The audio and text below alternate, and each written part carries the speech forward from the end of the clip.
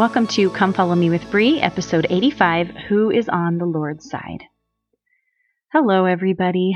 I'm so glad you're here. I am feeling a little blue today. I had kind of an interesting weekend, and I don't know, it just kind of made me a little sad and thinking about a lot of things. And so today we're going to talk about commandments and why they're important. And before I start into that, I want you to know that I am giving a pep talk to myself as much as I'm trying to give a pep talk to you. I think life is just hard, and life is supposed to be hard, and that's okay. And I just want you to know that as I talk to you, I'm right there with you. So with that, let's get started.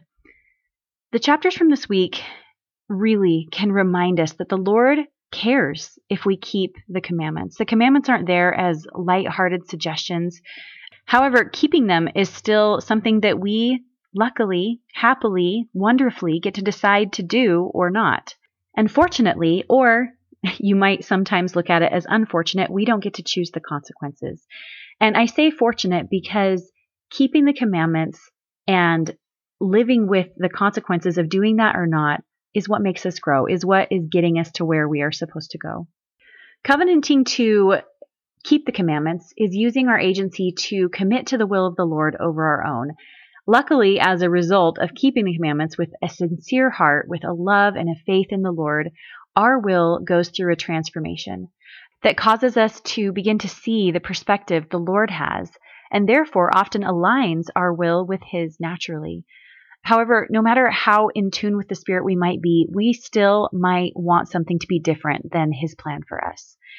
The Savior Himself asked for His cup to be removed, Luke 22:41, and He was withdrawn from them about a stone's cast and kneeled down and prayed, saying, Father, if Thou be willing, remove this cup from me.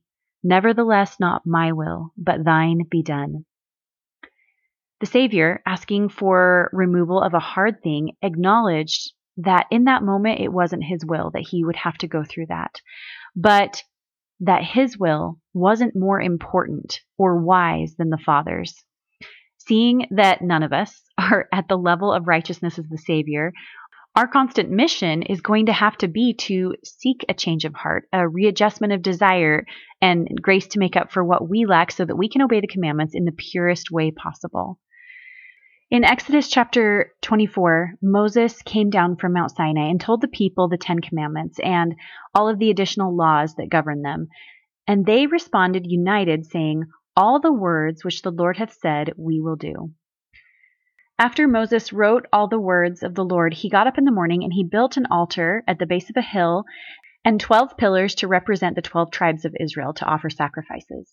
Moses then took half of the blood from the sacrifices and sprinkled it on the altar, and then half of the blood he sprinkled on the people after he reread the law of Moses to them, which I know in our day seems gross. I'm sure maybe even then it seemed gross to sprinkle blood on everybody, but think of the symbolism there, and that the blood of Jesus Christ is applied to all of us as we covenant with the Lord each week. When we take the sacrament or when we're baptized, symbolically, we are sprinkled with the blood of Christ. So remember that when you read things like that where you're like, ew, just remember that it's symbolic. They promised again, saying, All that the Lord hath said we will do, and be obedient. Next, Moses and 73 elders went to see the Lord. It's there that the Lord commands Moses to come to him on Mount Sinai so that he can write personally his laws on tablets of stone so the Israelites can be taught. While Moses is on the Mount Sinai receiving these commandments for 40 days and nights, the Israelites can see the evidence of the glory of the Lord on top of the mountain. It says in verse 17, And the sight of the glory of the Lord was like a devouring fire on the top of the mount in the eyes of the children of Israel. Amazingly, even with all of this awesome craziness going on right in front of their eyes, the children of Israel get impatient, waiting for Moses to come back down and ask Aaron to make a golden calf, which Aaron unfortunately complies. Moses is still with the Lord when the Lord says in chapter 32, "Go get thee down, for thy people, which thou broughtest out of the land of Egypt, have corrupted themselves. They have turned aside quickly out of the way which I commanded them. They have made them a molten calf, and have worshipped it, and have sacrificed thereunto, and said, These by thy gods, O Israel, which have brought thee up out of the land of Egypt." After imploring with the Lord to have mercy on the people, and here, if you're reading in your scriptures, make sure to read the JST on these verses. The Lord tells him that he will spare the people if they repent, but there has to be a consequence, a punishment for those who don't. So Moses goes down, and before he can see them, he hears them. And Joshua, who was waiting for Moses farther down the mountain, mistakes the sound for war. But Moses has already been told what it was. He says, "It is not the voice of them that shout for mastery," meaning the people crying victory over an enemy. "Neither is the voice of them that cry for being overcome, but the noise of them that song I do hear." So basically, they were having a giant party around the golden calf. Moses was very angry when he came to the people. He threw the tablets at the mountain to break them. He burnt the golden calf and ground it into powder and made the people drink it. One of the crazy parts of the story that I always thought was Aaron, who has been the voice of Moses, the spokesperson for Moses this whole time, and has witnessed so many great things very closely and has participated in helping Moses accomplish the miracles that have happened. Why would he do this? Why would he agree to make the people a golden calf? And later we see that he becomes a great leader and a righteous man. So why did he participate? And I'm not going to expound too much on that, but just think about the transformation that we can go through as people, and that we can be called and we can do great things for the Lord. We can have a determination to be righteous. We can have a testimony and then really mess up, and then also have the opportunity to be redeemed. So I think Aaron's story of redemption and making a huge mistake and being able to come back from that, I think is really inspiring. In chapter 32, verse 21, it says, "And Moses said unto Aaron, What did this people unto thee, that thou hast brought so great a sin upon them? And Aaron said, Let not the anger of my Lord wax hot. Thou knowest the people, that they are set on mischief. For they said unto me, Make us gods, which shall go before us. For as for this Moses, the man who has brought us out of the land of Egypt, we wot not what is become of him." Isn't that just crazy? They could see what was going on at the top of the mountain. I mean, not specifically, but they could see that something was going on. And they just decide he's not coming back, and they don't know what happened to him. So later we're told in Deuteronomy that Aaron actually, it doesn't really go into it here, but he was actually in quite a bit of trouble for this. So after they had been chastised by Moses, he asks all of them, "Who is on the Lord's side? Let him come unto me." So people come, those who chose to come. Those who repented were then commanded to go kill anyone who wouldn't repent. And it says about 3,000 people were killed. What's the reason for this? That's a lot of people, and it feels harsh coming from our loving, merciful God. It seems that the Lord knew that they wouldn't be able to be a righteous nation with those who weren't humble enough to do his will after all that they had seen. Let's remember what Nephi said about this. 1 Nephi chapter 4, verse 13. "Behold, the Lord slayeth the wicked to bring forth his righteous purposes. It is better that one man should perish than a nation should dwindle and perish in unbelief." So we've got those reasons. I also always like to think that when things like this happen that feel harsh, where the people are destroyed, I also think it's the Lord protecting them from themselves, where if he knows that they're not going to repent, that they're beyond that, why would he let them continue and be more and more accountable for what they're doing? So when we really put into perspective eternity and realize that mortal life, death, is not as serious as spiritual death, it's actually merciful for the Lord to end their life before they can be more accountable for what they're doing. And especially after all they had seen, it is a greater sin to sin against a greater light. They had a whole lot of light and I would say knowledge about who God was and that he really was leading them, and they were sinning against that. So just some things to think about as you read that and you're like, 3,000 people? That feels wrong. Okay, so Jehovah made the first stones with the commandments, the ones that Moses broke. Moses later makes the second set. And that begs the question, did they say the same thing? No, they do not.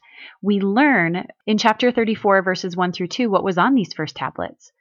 And the Lord said unto Moses, Hew thee 2 other tables of stone, like unto the first, and I will write upon them also the words of the law, according as they were written on the first, on the tables which thou breakest. But it shall not be according to the first, for I will take away the priesthood out of their midst. Therefore my holy order, and the ordinances thereof, shall not go before them, for my presence shall not go up in their midst, lest I destroy them. But I will give unto them the law as at first, but it shall be after the law of carnal commandment. For I have sworn in my wrath that they shall not enter into my presence, into my rest in the days of their pilgrimage.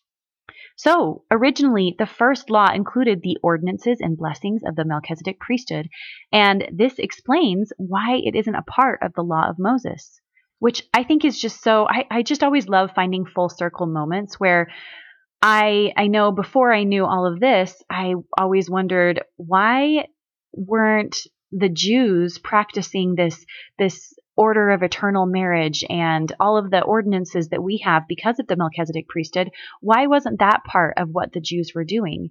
And this explains it. The Lord did try to have them live that order, but they didn't live worthy of it. And so he revoked that and gave them a lesser law, which we also see modern examples of that with the pioneers. They were given the law of consecration, and then that has been backed off to the law of tithing.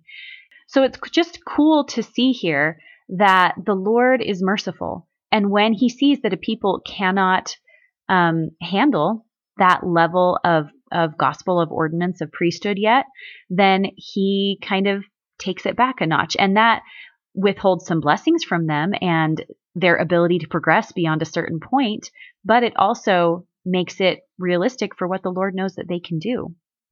And for me, that just adds extra motivation to make sure that I am trying my very hardest to do what we've been asked to do now, so that the Lord knows that I am ready for a higher law. And that's really the goal of our church, of Zion, is that we want to be living our current law so well that the Lord knows that we are ready for him to come again. And it's then that the higher law will be introduced, which is so exciting. Okay, so we are going to stop here with the story and talk about commandments. The Lord tells us in John 14:15, if ye love me, keep my commandments. I want to relay this poignant story told by Von G. Keach in his talk called Blessed and Happy Are Those Who Keep the Commandments of God. He says, some time ago, while visiting Australia, I traveled to a beautiful horseshoe bay renowned for its surfing.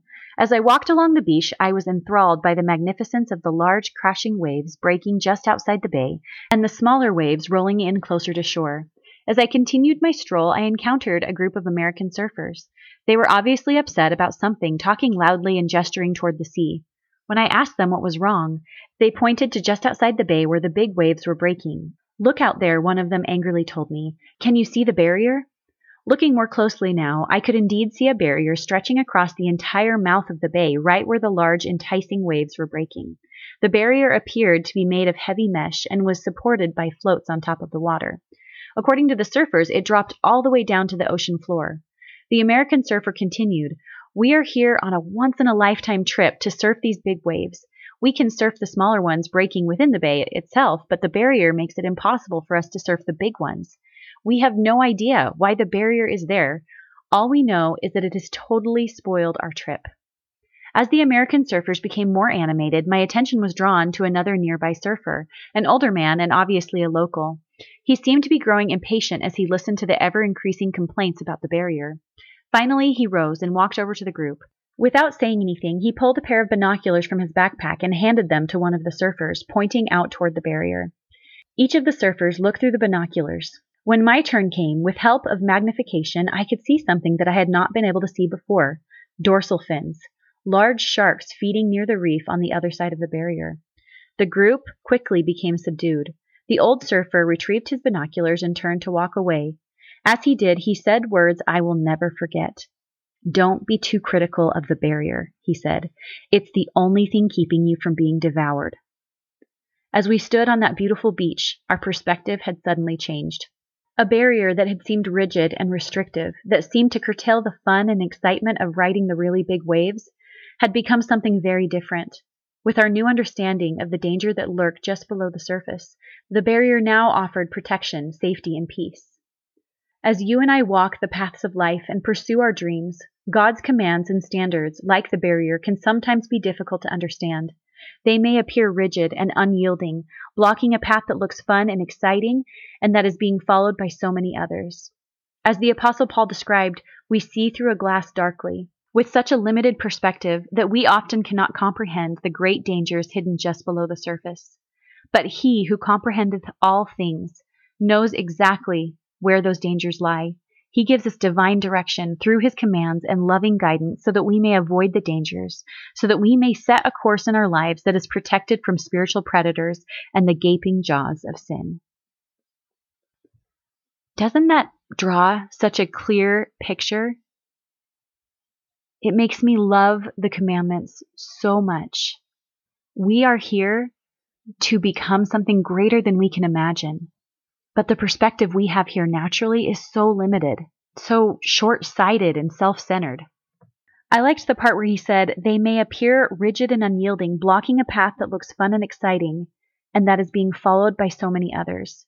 And when I read his description of fun and exciting, I also wanted to add in my own head that a path that feels easier, that feels less emotionally taxing at the time anyway, because we don't have to worry about anything. Nothing we do or want to do is wrong. We don't have to feel guilt for anything. And I think that is an enticing trap that so many fall into. Our Father in heaven and Jesus Christ want more than anything for us to choose, as Moses asked the Israelites to choose, to be on their side. They also know that in order to become like the Lord, we need the experience of living a mortal life complete with agency. The Lord didn't force the Israelites to choose him, and neither are we, although both have major consequences. For the Israelites, those consequences were pretty immediate, at least part of the consequence. But for us, a lot of times those consequences are drawn out and aren't seen immediately. The choice to not follow the Savior has its consequences, whether those consequences play out immediately or long term.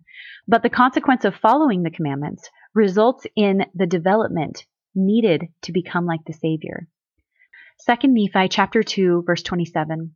Wherefore men are free according to the flesh, and all things are given them which are expedient unto man. And they are free to choose liberty and eternal life through the great mediator of all men, or to choose captivity and death, according to the captivity and power of the devil. For he seeketh that all men might be miserable like unto himself. In order for the righteous use of agency to produce the development and change necessary in our hearts, we need to choose in faith, not in the midst of knowing all things.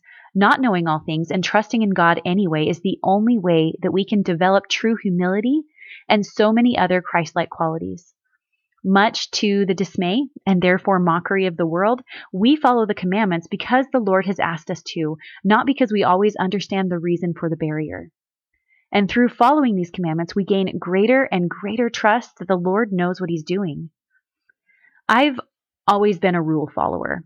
Maybe some of you can relate to that, or maybe you wouldn't consider yourself in that category. We all have different personalities, but I assume since you are here, even if it doesn't always feel natural to you and you want to challenge those rules, at least to some extent, you are or wish to be a rule follower because you want to follow the commandments of God. Now, just to be clear before I move on, I'm not saying that one is necessarily better than the other. I think that there is great, great benefit to people who are not like me and who do push back on some things and really result in some great change and change that needs to be made. So I'm not saying that one is better than the other. But no matter where you fall on that spectrum, it's important to keep clear in our minds the difference between doctrine and commandments and what are cultural rules. So things that are not doctrine and are just things that are generally accepted as we should or should not do. In saying that, I'm not saying that I think all cultural rules or policy are bad. In fact, I would say that I probably follow most of them, even if I'm aware that I probably could choose something different and I would be just fine. I think that there is wisdom in a lot of them. For instance, I don't watch R-rated movies. That's not doctrine, but it's at the very least not a bad idea. So because it's not a bad idea, I choose to follow that guidance because I feel it helps keep me where I want to be. And I care a whole lot more about where I want to be spiritually than I do about watching R-rated movies. However, I try not to hold anyone else up to the little, quote, rules that I choose to follow that are more up to the discretion of each individual member. And I think we would all be pretty wise to apply that to doctrine as well. In general, it's not any of our business if other people are living up to what we consider to be doctrine, unless that person is in our stewardship somehow, like our son or daughter, or you hold the calling of a bishop. And that includes withholding judgment in our mind as well. The Lord has all of that under control. He knows exactly what's going on in their life, et cetera, et cetera. And so we just really don't need to worry about it. That all being said, that doesn't mean that everything is up to our discretion. The Lord has made it pretty clear throughout Scripture that there are commands that we are expected to live by without wiggle room. As always, remembering that there is grace to make up for what we lack after our best effort and repentant, sincere hearts. But it does mean that we have a moral lawgiver who has claim on truth. When it comes to the commandments of God, we don't get to decide that that commandment doesn't apply to us because it doesn't jive with the popular notion that we can all have our own truth. There is only one truth, and it's the truth that the Lord gives us. If it doesn't conform to the way that we want to live our life, it's our job to either figure out what changes we need to make in order to have our will align with His, or during the times when we're struggling and fighting and praying and agonizing and wanting to be there, but we just aren't, we need to pray for the humility to say, not mine, but thy will be done. And then wait on the Lord's timetable for things to become clear. The Lord can see it all. He not only sees the flaws and weaknesses in us as a whole, but He knows exactly what your specific weaknesses are. And you have been given the gift of the Holy Ghost to help you specifically navigate through the temptations that come up in your life. He has given you personal revelation to help you navigate what you need to do in order to keep yourself close to the Savior and following His commandments. Because if there's anything abundantly clear from these chapters, it is that the Lord does care if we follow His commandments. I feel as though this is something we mostly hear as teenagers, but I see it play out with adults as well all the time. Don't listen to anyone who mocks you or makes you feel like you're being too uptight for making choices that help you be as close as you can to the Spirit and show the Lord that you love Him. Of course, your motivation should never be to display how awesome and righteous you are to everyone around you, but you know your heart. It's never a bad idea to stick as close to the Lord as possible. And it's always a bad idea to do things that you can feel in your heart are pulling you away from the Spirit, convincing you that little concessions are worth making to make things more comfortable, either for yourself or for people around you. You cannot possibly go wrong if you are humbly, sincerely, and passionately following the commandments of God. It doesn't mean that it might not rub people sometimes the wrong way. It probably will. But I have seen it far too often and felt it myself in families, in wards, in friend groups, the mockery, whether lighthearted or not, of those who try not to bend their conviction for temporary social comfort. It's not self-righteous to follow the Spirit as you try to stay as far away from the line as possible, nor is it hypocritical to sincerely try to follow the commandments with exactness and mess up. Sometimes I think that we are afraid to display too much conviction, too much dedication, because we know that we're going to mess up in front of other people, which is literally part of the plan. Don't back off from the conviction that you want to have to the gospel of Jesus Christ because you're afraid that there will be too much contrast when you mess up, that you will look bad, you'll look hypocritical in front of other people. Try with conviction, exactness, repent when you mess up, and then repeat. I talk every week on this podcast with the passion and dedication that I feel to the gospel of Jesus Christ. Then my husband listens to it, and then he watches me make mistakes the entire week. That doesn't make me a hypocrite. It simply makes me human. I am not embarrassed to be dedicated to the commandments of Jesus Christ and also mess up all the time in front of my family and friends. I think so many times Satan tries to trick us into thinking that that should be embarrassing. But I refuse to buy into that. My kids are going to grow up hearing me bear my testimony and show dedication to the commandments and be terribly imperfect. I hope that that shows them that both are possible and part of God's plan for me and for them. I hope that none of us are ever the one to mock or make light of some imperfect person's effort to love the Savior by keeping the commandments with care, including ourselves. Because I can tell you who is not laughing. Your Savior, Jehovah, who spoke to the Israelites. The Lord has given us commandments throughout the history of the world for our safety, progression, and ultimate happiness. The things that we are asked to do today, we are asked to do with the same seriousness. And you know what's so cool? We have a higher law. Our law is less about precise action and more about the condition of our hearts. What a beautiful thing we get to focus on. My prayer for us is that we respond far better than the Israelites did here. I want to always be like Nephi, who said, "Wilt thou make me that I might shake at the appearance of sin? May the gates of hell be shut continually before me, because that my heart is broken and my spirit is contrite. O Lord, wilt thou not shut the gates of thy righteousness before me, that I may walk in the path of the low valley, that I may be strict in the plain road? O Lord, wilt thou encircle me about in the robe of thy righteousness? O Lord, I have trusted in thee, and I will trust in thee forever." And I say these things in the name of Jesus Christ. Amen.